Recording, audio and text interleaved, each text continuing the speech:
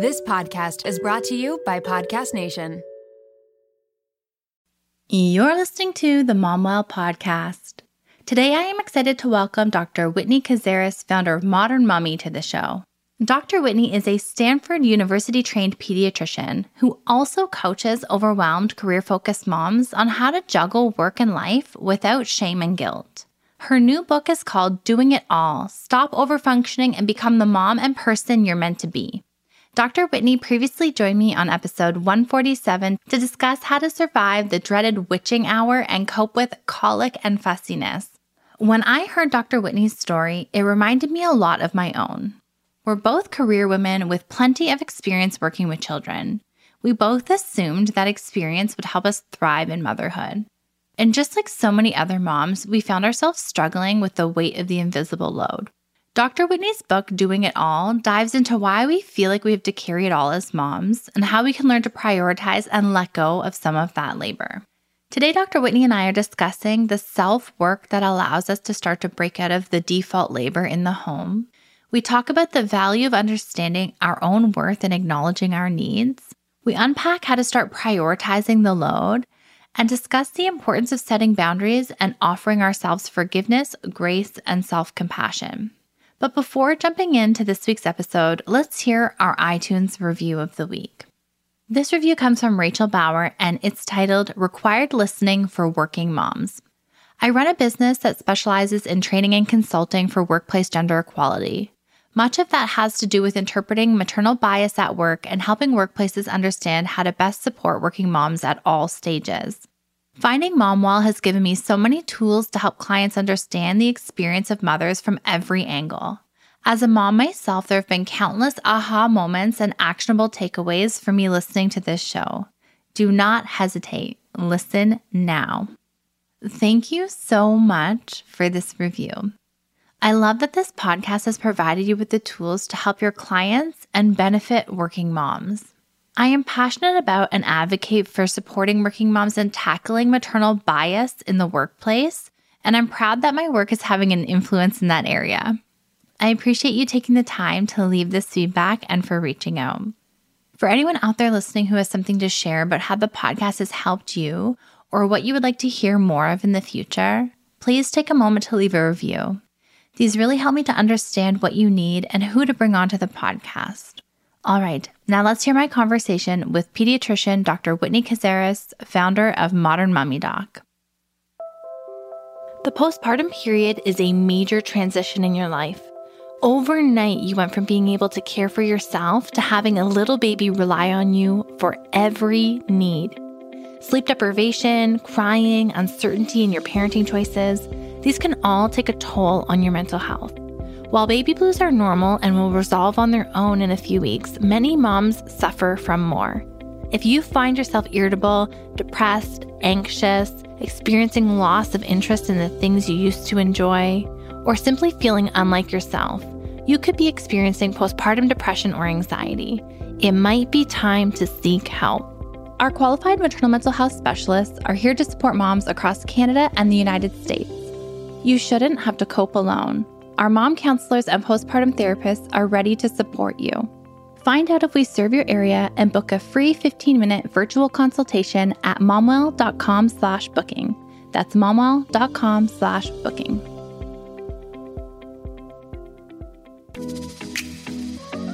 Welcome to the MomWell podcast, where we're committed to helping you cope with the load of motherhood. I'm your host, registered psychotherapist and founder of MomWell, Erica Jossa. At MomWell, we know that motherhood is hard, but care shouldn't be. We're committed to providing you with knowledge, tools, and support to navigate the challenges of motherhood. Our mission is to put moms back on the priority list and empower them to create a mental wellness toolbox free from judgment, fear, and shame. On the show, we'll be discussing topics such as postpartum depression, identity loss, the mental load of motherhood, and more. We'll be joined by experts, moms, and professionals who can offer advice, practical tips, relatable stories, and honest conversations. Here at MomWell, we believe that when a mom is well, a baby is well. So join us as we discuss the topics that matter to you with experts who get it. Together, we can redefine motherhood and change the way moms are treated.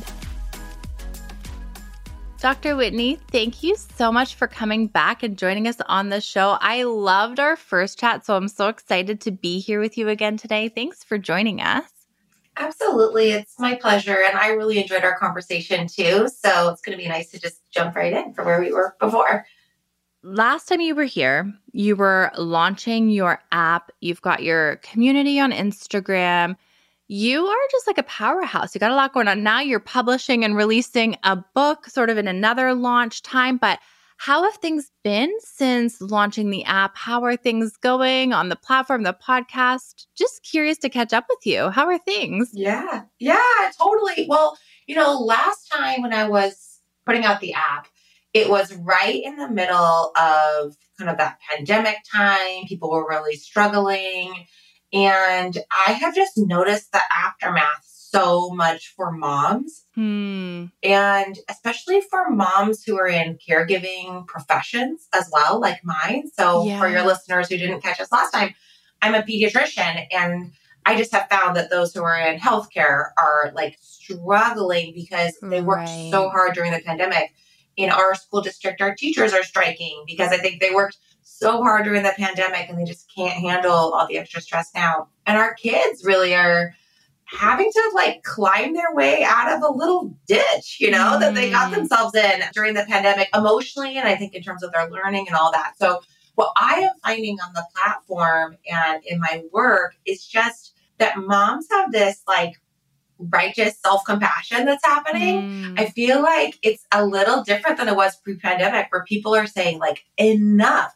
I literally cannot do all of this. I need something else. I need something different. Like maybe it was like under the water, like an iceberg, and just a little tip was showing before the pandemic. And when I was launching the app, and now I just feel like women are in full force raising their hand and saying, I need help. I need something better for my life. And like more transparency and real conversation about it, because I think that what maybe, like you said, was under the iceberg before just became so apparent and sort of escalated in the pandemic that when our personal life and our work life and all the worlds collide because we're doing everything in the same space, like it kind of tore that veil down in between a little bit, where now there's more transparency. We do a lot more still remote work and things are just more woven together, which I mean, in some ways is difficult because as we're going to talk about some of the invisible load pieces today, they are already pervasive and hard to let go of. So in some ways it's harder, but in other ways, I think it allows for more of those real, vulnerable, open conversations. Yeah, I think so too. I'm seeing a little bit less also on social media, these perfectly curated homes of these Instagram accounts. I mean, they're still there, but where everything is like color matched for their kids and a little bit more raw content of people saying, this is who I thought I was going to be. This is who I am as a mom. And I just find that so relieving for moms. I think that so much of the problem for moms of this generation are the expectations that they're trying to live up to that are so unrealistic. I read this quote that said, the problem is women of this generation were raised to believe they could do anything, but they were also raised to believe that they should still be a 1950s housewife at the same time. Yeah. And I could not agree more. Yeah. When I see a mess in my house, I'm like, there's something wrong with me. That self-critical voice comes in so quickly. And I have to get out of my emotions and back into my logical brain, like into executive functioning, to be able to remind myself, like, no, you are a CEO, you're a boss, you are raising 2 kids. That's unrealistic. Like, you can't do everything all the time. And in fact, when you reach for that ideal, you're just going to self-sabotage yourself if you're saying that's your expectation for yourself. I can remember the aha moment I had where I was like, wait, why am I the default for all of this? Yeah. It was like I assumed that I was the default. my partner kind of assumed that I was the default. Society assumes we're the default. Mm-hmm. And I kind of had this moment of just total clarity where I was like, what the F? Like who signed me up for this? Do you know what I mean? Like, and it's just so pervasive and normal that we don't question it. Yeah. But I was just like, wait, why me? And so one of the like important values in our home is like, we all assume responsibility over household duties. Like it does not fall to one person, or we don't just assume that somebody else, fills this role in the home. It just, I don't know, hit me like a train when I realized like, wait a minute, this is just so unfair because before, if our full-time job and role was to be in the home, then that's different, but also still more than a 9-to-5 job because it's 24/7 and whatever, like still needs boundaries and support. And like stay-at-home moms are under an enormous amount of pressure these days and don't get any breaks. And intensive mothering is trying to swallow us all up.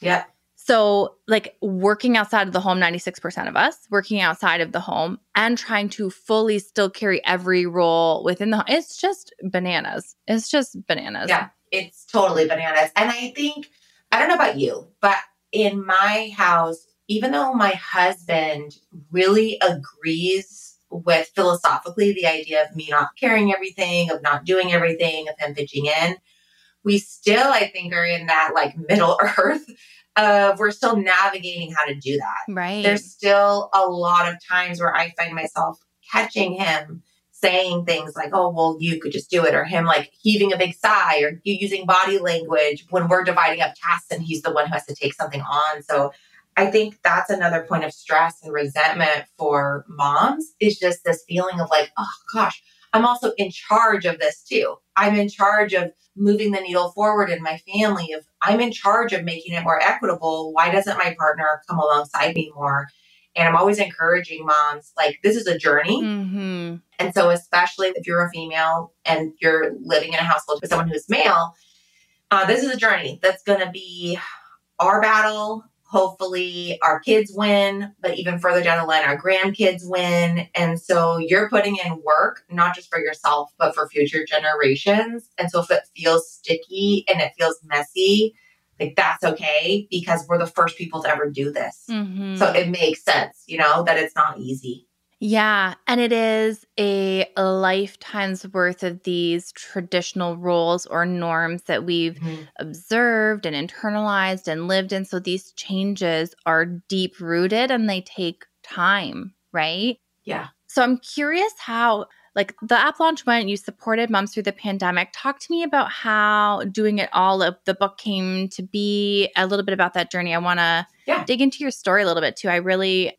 enjoyed reading about your story and evolution to just being like, what the frick is going on here, right? Like, I feel like it really just like, I felt like was in parallel to how I opened my book, where there was just like this, I call it my breakdown/breakthrough, where all of a sudden I was like, no, I'm just not, I can't do it anymore. I'm not doing it anymore. Like something has to change here. I'm not going to make it out alive if this continues this way, Yep. Yeah. So the book is called Doing It All, Stop Overfunctioning and Become the Mom and Person You're Meant to Be. And I called it that because prior to my breakdown, prior to my aha moment, I really was doing it all. And for good reason. My oldest daughter has autism. Mm-hmm. She is a well of need that never runs dry. I was the she-fault parent. I felt like if I wasn't doing every single thing for her all the time, I wasn't a good parent. And she requires more effort than other kids do. I had a second daughter and I didn't want her to feel left in the dust. Mm-hmm. She's a very emotional kiddo. She expressed articulately to me when she was 4 years old, I do bad things so that way you'll pay attention to me, because my sister gets more attention than I do. Right. So this heavy weight that fell on me. And then at the same time, I was a trained pediatrician, Stanford trained pediatrician, have a public health degree, focused on maternal and child health, absolutely have all the book knowledge and all the training to be like the best mom possible. Like if anybody should be able to do it well, it should be me. Like if there was a CV or resume, it's like you have all the practice and the knowledge and the things, right? Yes. Yeah. Yeah. And I mean, before I became a mom, I had been doing that for 7 years. It's not like I was a newbie at it when I became a mom. And so my daughter's diagnosis, the struggles we went through, all of it just brought me to this breaking point where I realized, honestly, I was working so much harder than I needed to, and that my hard work was honestly self-sabotaging. Yeah. Like, I was ending up the person that I didn't want to be. I was angry all the time. I was resentful of my partner when he didn't do more around the house. I snapped at my kids more than I wanted to. I was tired. I was exhausted. The parents of patients would come into my office and I'd be looking at them. And to be honest, I was jealous that things were easier for them than it was for me. And I finally just realized, like, whoa, what am I doing? If I keep going down this path and I reach 80 years old, I will look back on my life and feel really disgusted with who I was, with who I am. And so I decided, I want better for myself. I deserve better. I'm a human being. And it really came first from this place of deciding that I was worthy of just as much time and energy and peace as everybody else in my world. And that, in fact, if I put myself in the center of my own life and started really focusing on that first, I was able to do the things that really mattered when it came to other people way more effectively, to be the parent I wanted to be, to show up at work the way that I wanted to be.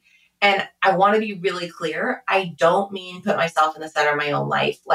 So then I went to yoga every day and I took bubble baths and ate chocolate. I mean, I really took care of myself in very deep, meaningful ways, including the way I talk to myself, including the way that I really analyzed kind of my weaknesses and my strengths in terms of asks that were put on me, if I said no, or if I said yes, or what boundaries that I set on those things. And in terms of not taking the temperature of others every single moment of every single day as I made decisions for my own life, trying to make decisions based off what's going to be the thing that fills me, that makes sure my needs are met, that makes sure I'm not operating out of fight or flight every single day, operating from a stress response. And when I started really doing that, listening to myself, then things became easier as I tried to prioritize during my day what things I wanted to accomplish and what things I was okay with leaving in the dust or doing kind of half-assed, it really allowed me to see more clearly and to have perspective. Mealtime with kids can be stressful, but with Factor's delicious, ready-to-eat meals, it can be a lot easier. Every fresh, never frozen meal is chef-crafted, dietitian approved, and ready to eat in just 2 minutes.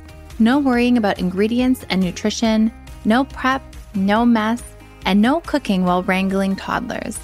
Choose from a weekly menu of 35 options, including popular options like Calorie Smart, Keto, Protein Plus, or Vegan and Veggie. Also discover more than 60 add-ons every week, like breakfast, on-the-go lunch, snacks, and beverages to help you stay fueled and feel good all day long. What are you waiting for? Get started today and fuel up for your springtime goals.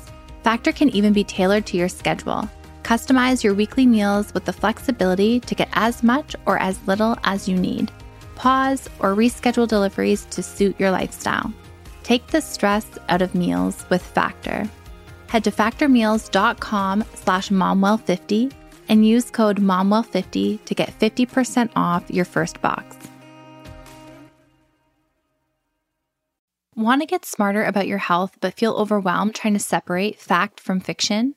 We hear a lot about gut health, microbiomes, and other nutrition topics, but taking the time to research these is exhausting, and there's a lot of misinformation out there. The Zoe Science and Nutrition podcast makes it so much easier to get the information you need. With the help of world-leading scientists, the podcast gives you research-based information so you can make informed choices for yourself without pressure and guilt. People are loving Zoe Science and Nutrition. Listener Stephanie's Apple review says the Zoe Science and Nutrition podcast is a life-changing, science-based, myth-busting podcast. That's a must-listen for anyone who eats food and wants to understand how it affects their body. With the Zoe Science and Nutrition podcast, you can join Stephanie and millions of others accessing quality information about their health. Find it wherever you listen to podcasts.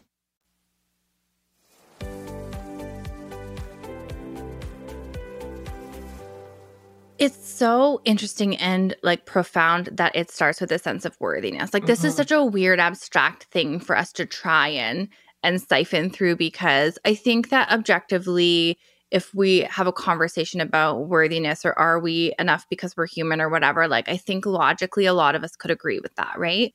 But then to actually feel worthy in a culture that tells mothers that their time is not valued, their care work is not valuable, yet it is the underpinning of the entire functioning of our society and economy.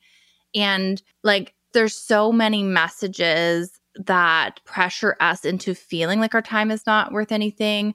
Our care work and our value and the skills and the strengths that we have to offer are not worth anything.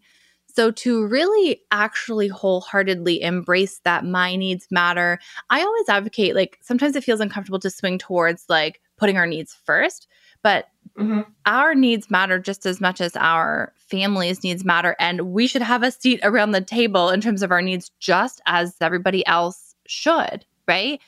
And it seems so simple, yet we can't and won't take the steps for ourselves if we don't build this fundamental like stepping stone first. Yeah, exactly. I mean, honestly, the book was born out of this idea that I was reading all of these parenting books. I was reading all of these like self-help books, mom books, whatever, seeing stuff on Instagram that was very much strategy based first. So here's how you divide and conquer with your partner. Here's how you become more productive and efficient in your day.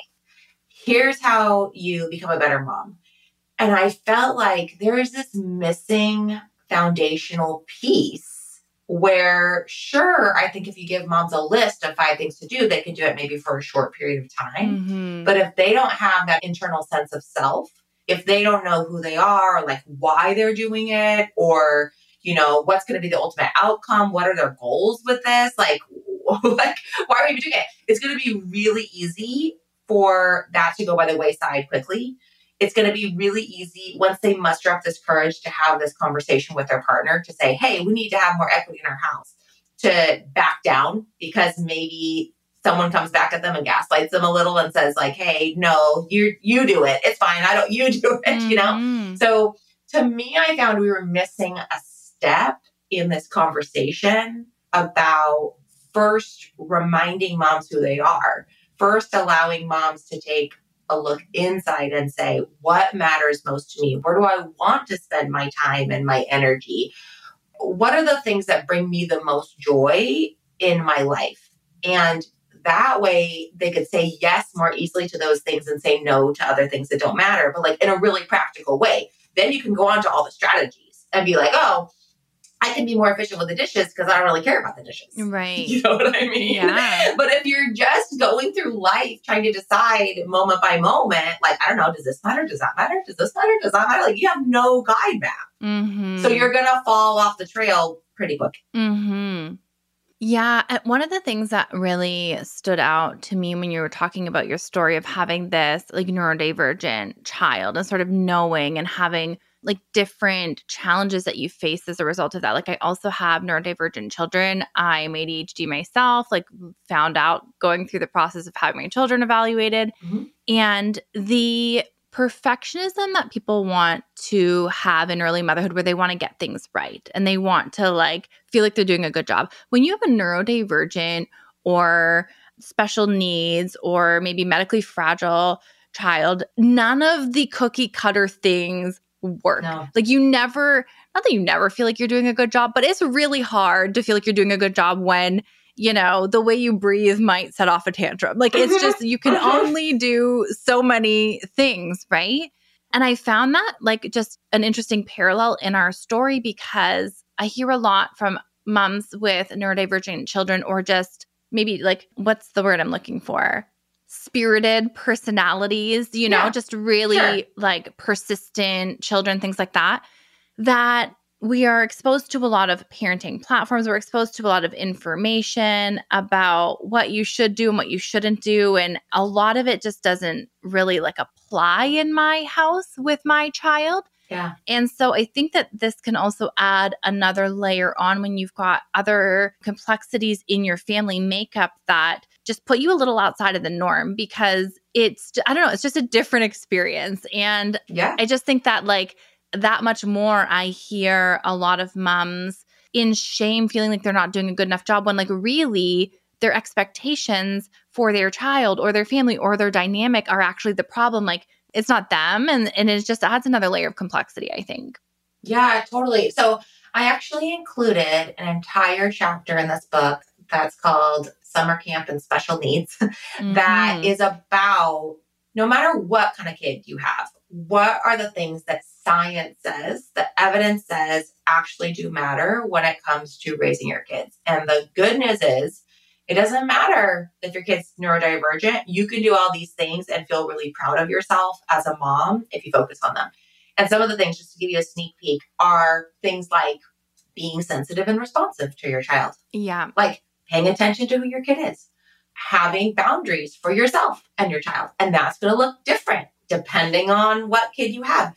I know that for my daughter, we use screens in a different way than other families do, because sometimes I need to make sure, like I said, that my daughter's younger sister, has the time and attention that she needs. And so sometimes we'll use a screen to make that happen, but there's boundaries on it. And when I find myself like letting those boundaries slip a little bit, then okay, I know it's time to kind of rein it back in. Yeah.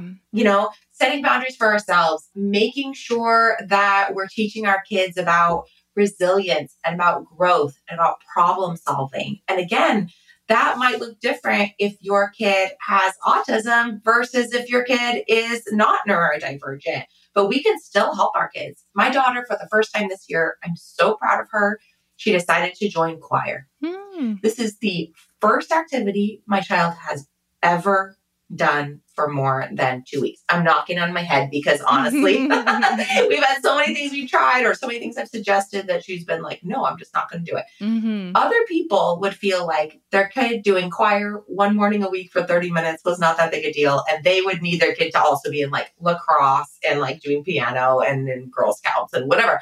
But for me, we had to overcome a lot for my kid to be able to have the resilience to go sing next to her friends in the morning with no audience. And so for me, that's a win on the resilience piece and kind of that growth mindset. So yeah, I included an entire chapter about it. And in the beginning, I talked about this story of my friend sent her kid off to summer camp and she had this like huge performance and she won an award and she came back and she was like, I'm so proud of so-and-so. It's like so amazing. And I found myself being like, good for you. Of course. Because I know my kiddo isn't ever going to do that. And so it made me have to stop and really pause and say like, okay, what would make me feel like I had done a good job for her? What would make me feel like it was enough? And I know there's so many other parents out there that grapple with that every single day of like, they see the messages on Instagram. They even get info from their pediatricians that they can't follow. Right. And it feels really overwhelming. So I wanted to really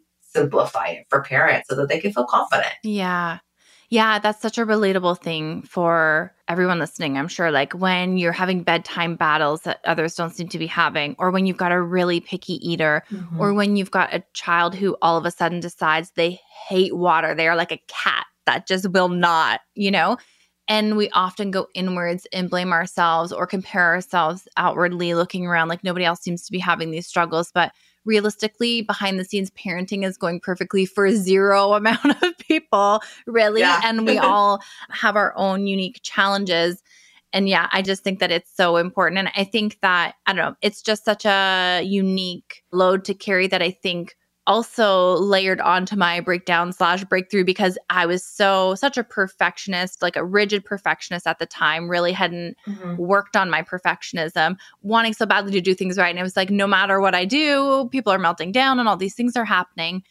But it was my criteria and how I was measuring the success of our day was so far off from what it needed to be. It was really like, did this day go like perfectly well? Were the kids like there was just unrealistic expectations. Right. And when I really started to learn about myself and my own brain and, the kids' brains and what we need, things function so much better now that we have built functional like rhythms and systems and things around our needs and just how we work. So I just thought that was an interesting piece of it. Absolutely. Yeah.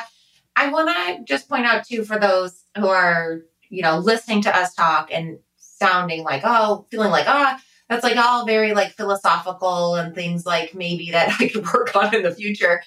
The book is actually created as a workbook. Yeah. So the first section is you actually defining in real time what are the 5 key areas that you want to focus time and energy on in your life. And those things might change over time, but it's a starting point.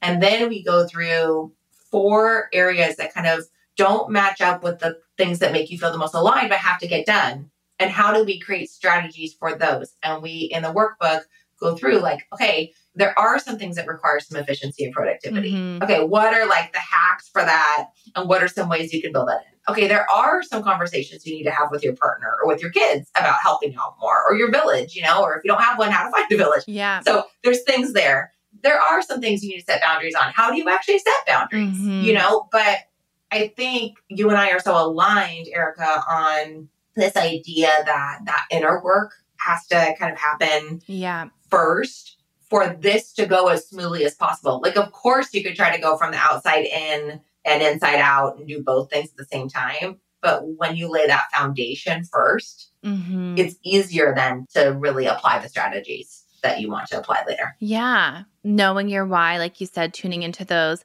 values, having an understanding of the roadmap that you want to create, because we often sort of are opted into or subscribed into a form of motherhood that we've just seen and, experience and feel the pressure to live up to without any real conscious evaluation of how we want to do motherhood. Yeah. Right? Exactly.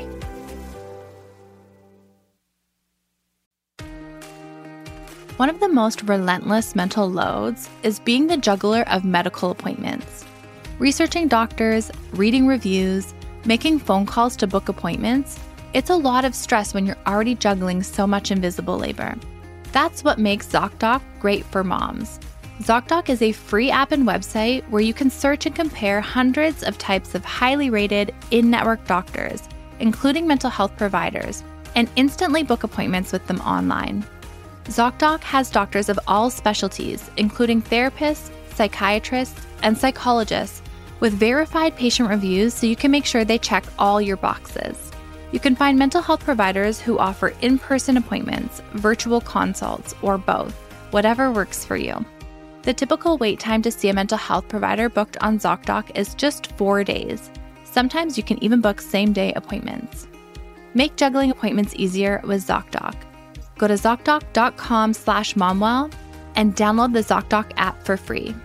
Then find and book a top-rated therapist, psychiatrist, or psychologist today. That's ZocDoc.com/momwell. ZocDoc.com/momwell.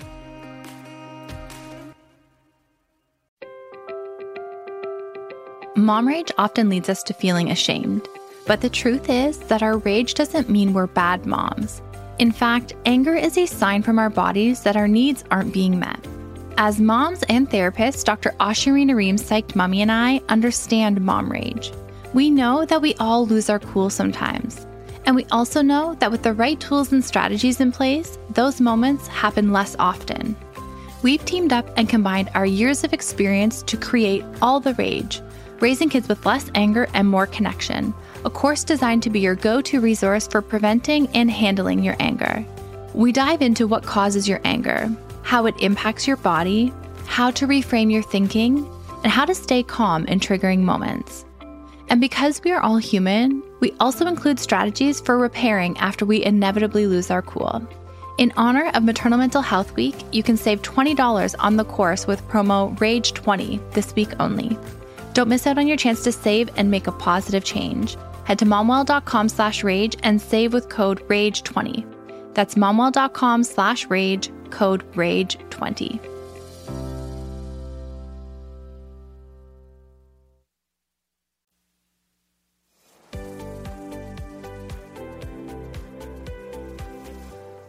There's so many practical things in the book. I loved all the things it touched on. I really and one of the things I hear often in the community is struggling with prioritization, because there are just an endless amount of things to do all the time. There's a real sense of feeling like we're drowning in the to-do list or the things that we need to do, constantly popping into like our mental clutter in our brain and taking up space. And I like that you had broken it down into 4 different types. Can we go through those? Yeah, totally.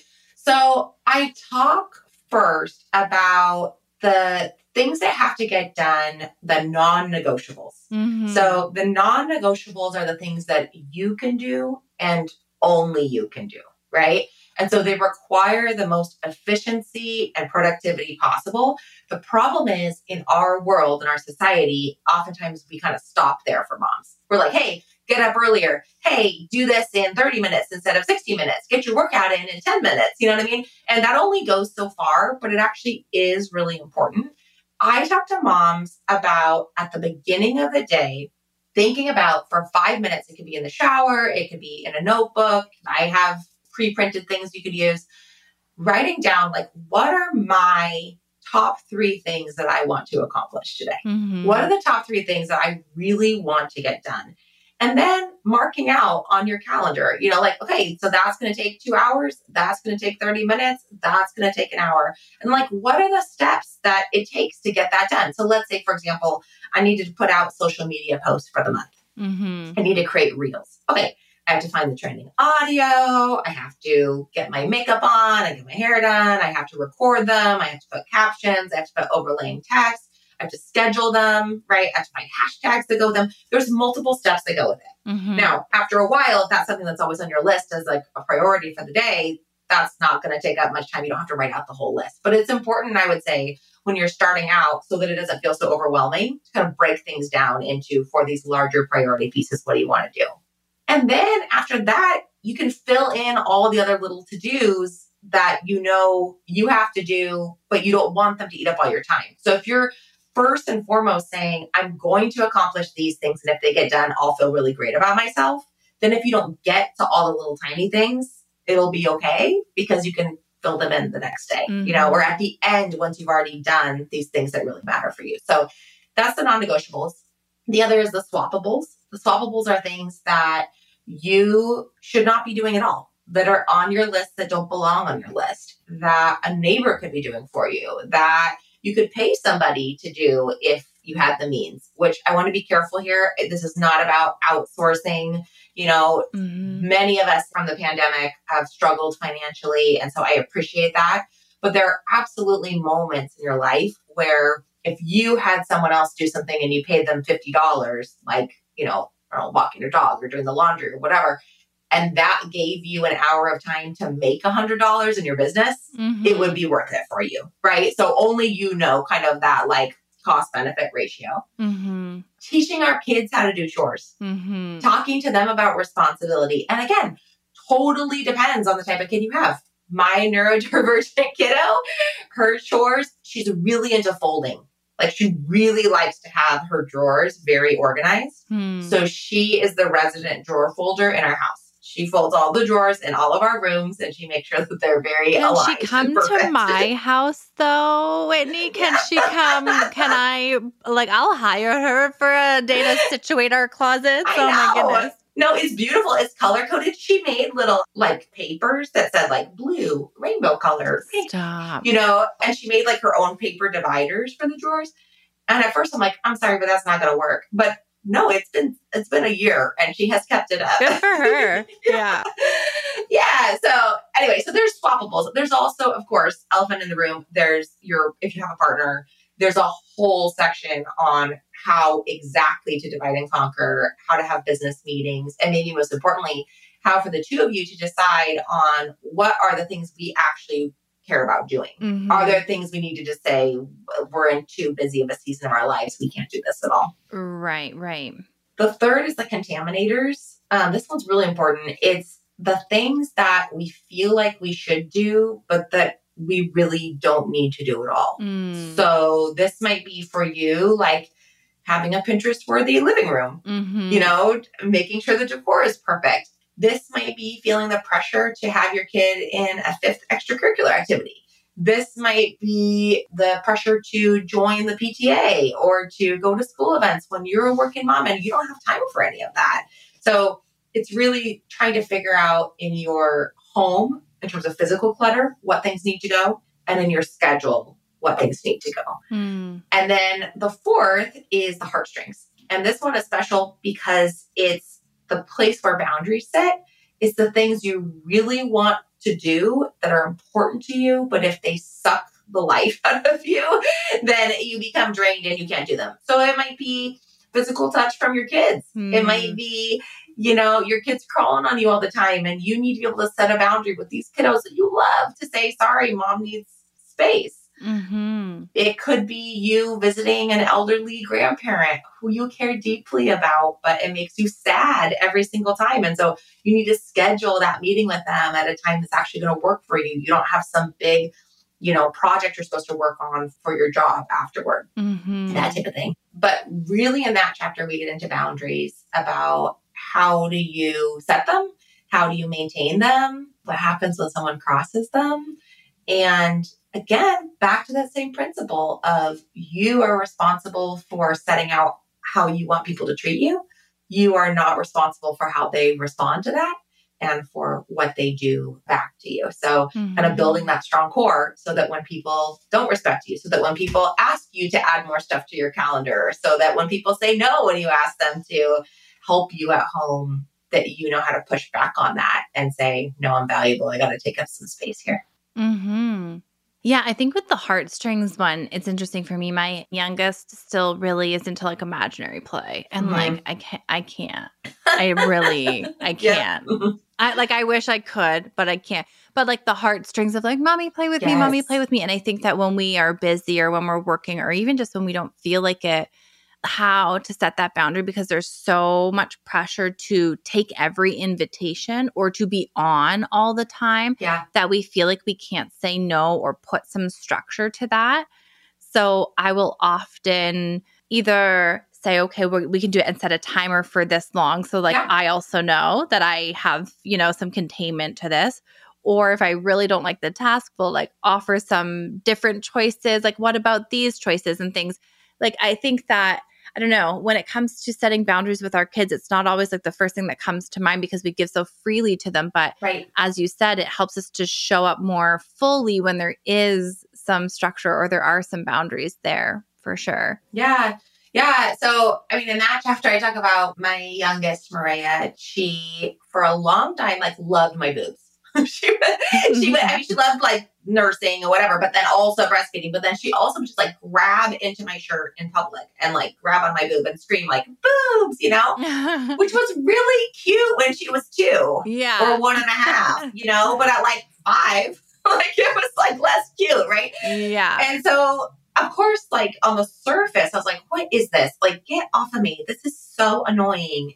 And I realized actually that it was like a stress response, that she did that when her sister was having huge tantrums and fits. And then she did it as a safety thing. And actually she had been doing that since she was very first born, that was something she did when the noises got really loud in our house and when things got really chaotic in our house. And so breaking that was hard for me. Like, even though I knew it was the right thing to do, even though, of course, like I don't want her to go around just like touching people without consent, like any of that. Yeah. But it was important. And I had to figure out a way to still be close to her physically, to have her give me like the hugest hugs, to cuddle with her on the couch. Sometimes I let her like sleep in my bed a little bit more than probably other moms would, because it's like a replacement for this thing that she used to do that I had to set a boundary on. So there's things like that too, emotional things that we feel really bad as parents because we know where it comes from. We know there's some trauma response or something that makes it actually valid why they're asking this from us. Maybe we've been gone on a long trip and our kids are like, would you play the fantasy thing with me, make-believe thing for hours? You're like, I know you deserve this, but I can't do it. Yeah. Yeah. So I mean, my biggest tip, honestly, actually, as a pediatrician, this is like neuroscience brain on for that, is 100% to front load, to be in your day and to be so overly talking about it with your kids, to be verbal about it, to say like, this is our special time. I want to spend time with you. I have turned my phone off. So that way there's no distractions. It's just you and me. What would you like to do? And then at X time, I have a meeting.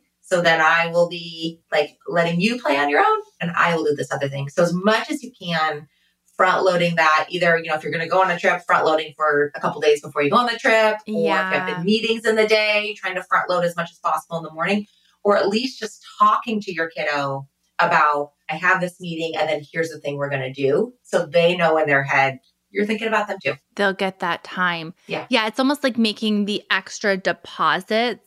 Yes. So that they have the bit to see them through, emotionally or whatever, like ahead of time.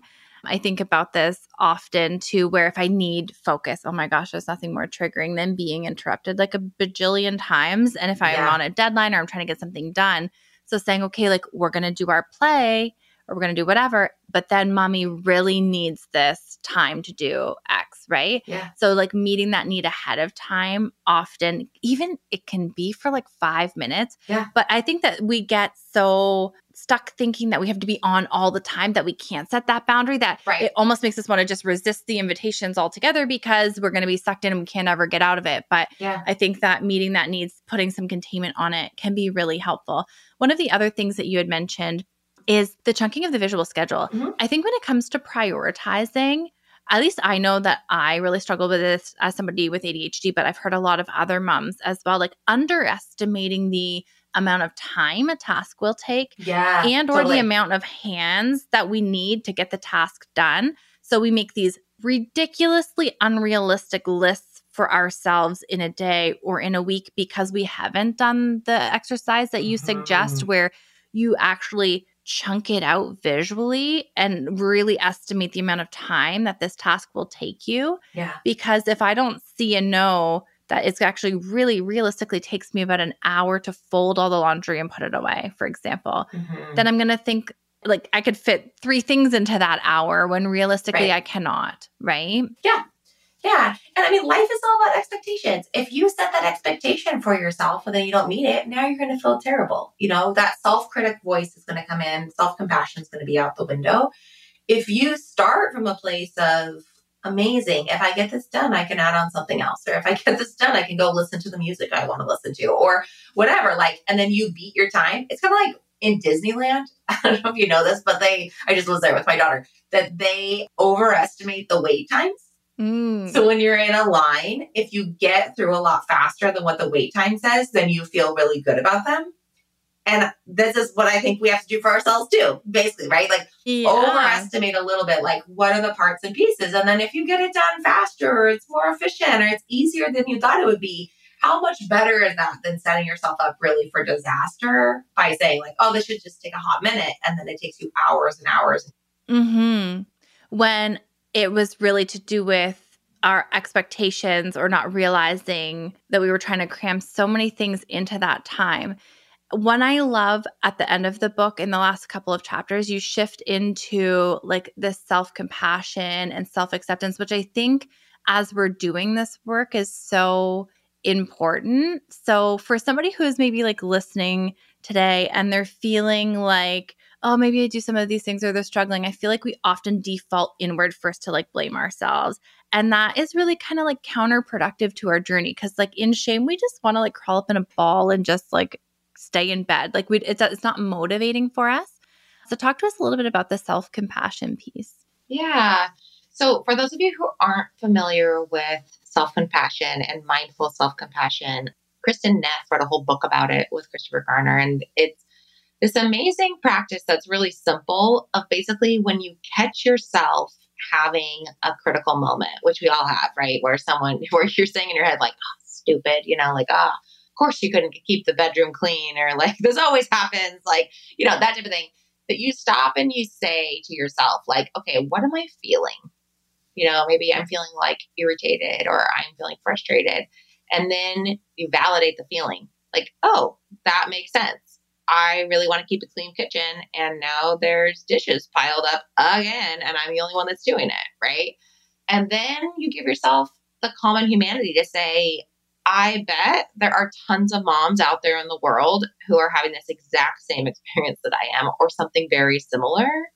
And when you give yourself that pause, it actually does something neurobiologically, which is really cool. when you are in a shame spiral or being critical, your body goes into like a high stress state. So it goes into this state of like, uh-oh, we're not safe. We're not okay. It makes your heart rate go up. It makes your blood pressure go up. Your body basically acts like you are running from a tiger in the woods, even though really it's just a sink full of dishes. And so when you give yourself that pause to be able to think like, oh, this is reality. This is what's happening. This is why, and I'm okay and I'm safe.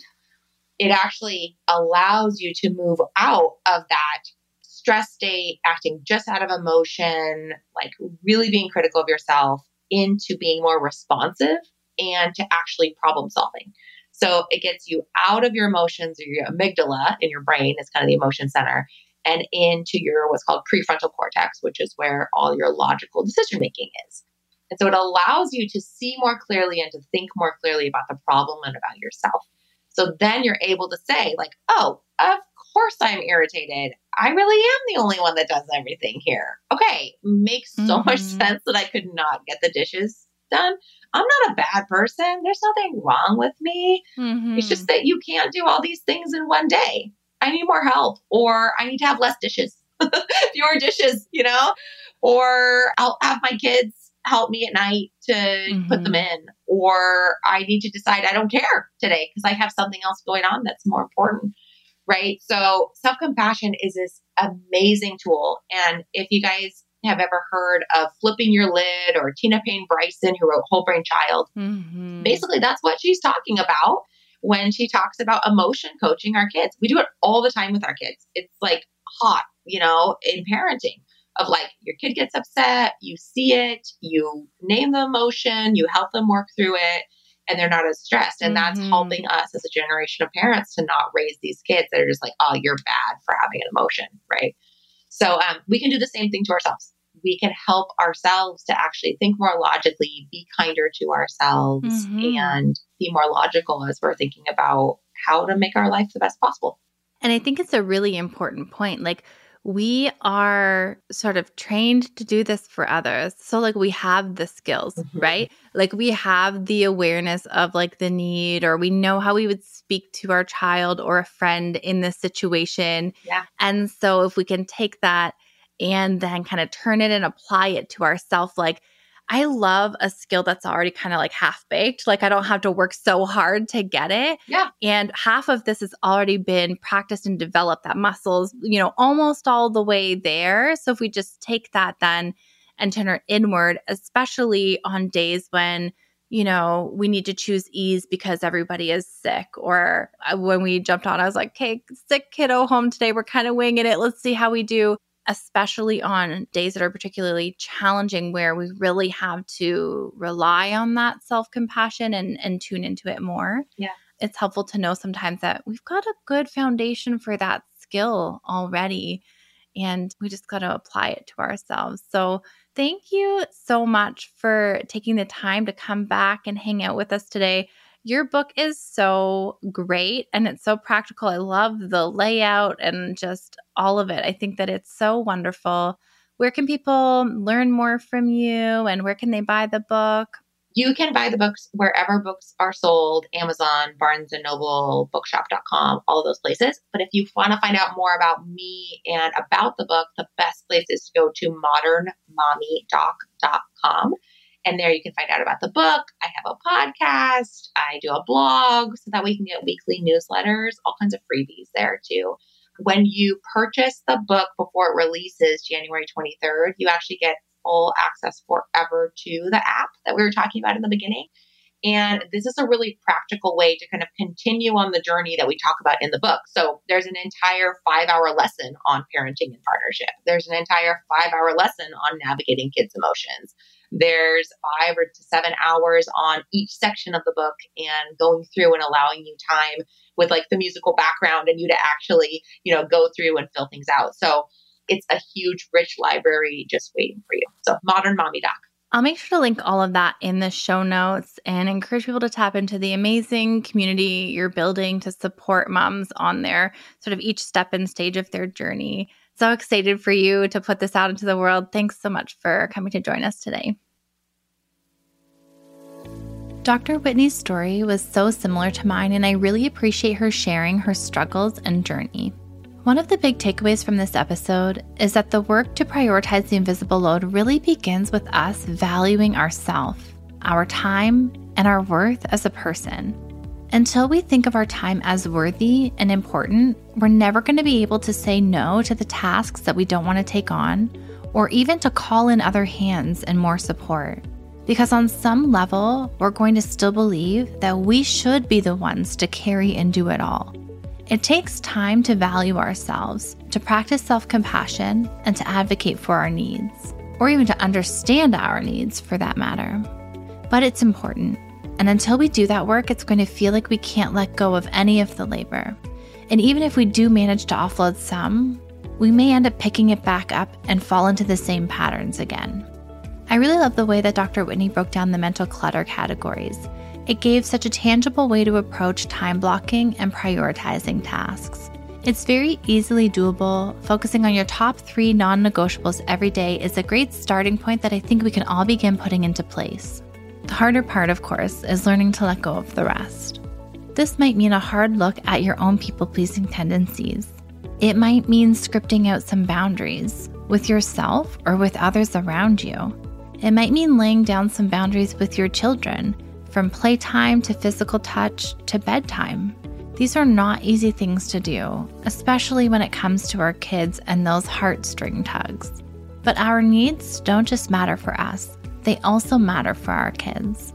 When we take the time and the space we need and set the boundaries to be able to do that, we can show up as more connected, present, and engaged than we were when we were running on empty because we were trying to do it all every single day. I would love to hear what you thought of this episode. If it resonated with you, share with a friend who needs to hear this, or take a moment to send a DM or leave a review. Every review helps to shape the future of the podcast, and it would mean the world to hear from you. If you're experiencing discomfort at the mere thought of letting go or choosing less or setting boundaries, I want you to know that you're not alone. Working with a mom therapist can help. You can book a free 15-minute virtual consult with one of our mom therapists at momwell.com/booking. That's momwell.com/booking. I'll see you right back here, same time, same place next week, where I'm being joined by Dr. Lauren Fogel-Mercy and Dr. Jennifer Wenzel to discuss navigating different sex drives in parenthood. This is a spicy conversation you don't want to miss. I'll see you right back here next week. I can't even begin to tell you how happy and honored I am that you choose to spend your time here with me each week. If you're looking for resources or links from today's show, or you need a refresh on anything we've talked about, visit our show notes. You can find the link in the episode description, or you can head directly to momwell.com/learning center. To join the Momwell email list and be the first one to know about new episode drops, insider info, or freebies, head to momwell.com/newsletter. Join me next week. Until then, remember that you have to be well to mom well.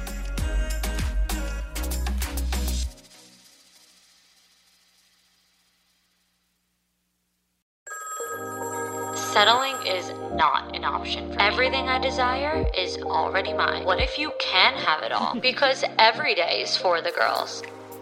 Hello. Welcome to For the Girls podcast, hosted by Victoria Alario for the girls who want more. Listening to For the Girls will have you ready to raise the bar, stop settling for the bare minimum, and start believing you can have it all, and step into the 2.0 version of you. You can catch a new episode of For the Girls every Monday across all podcast platforms. Until next time, girls.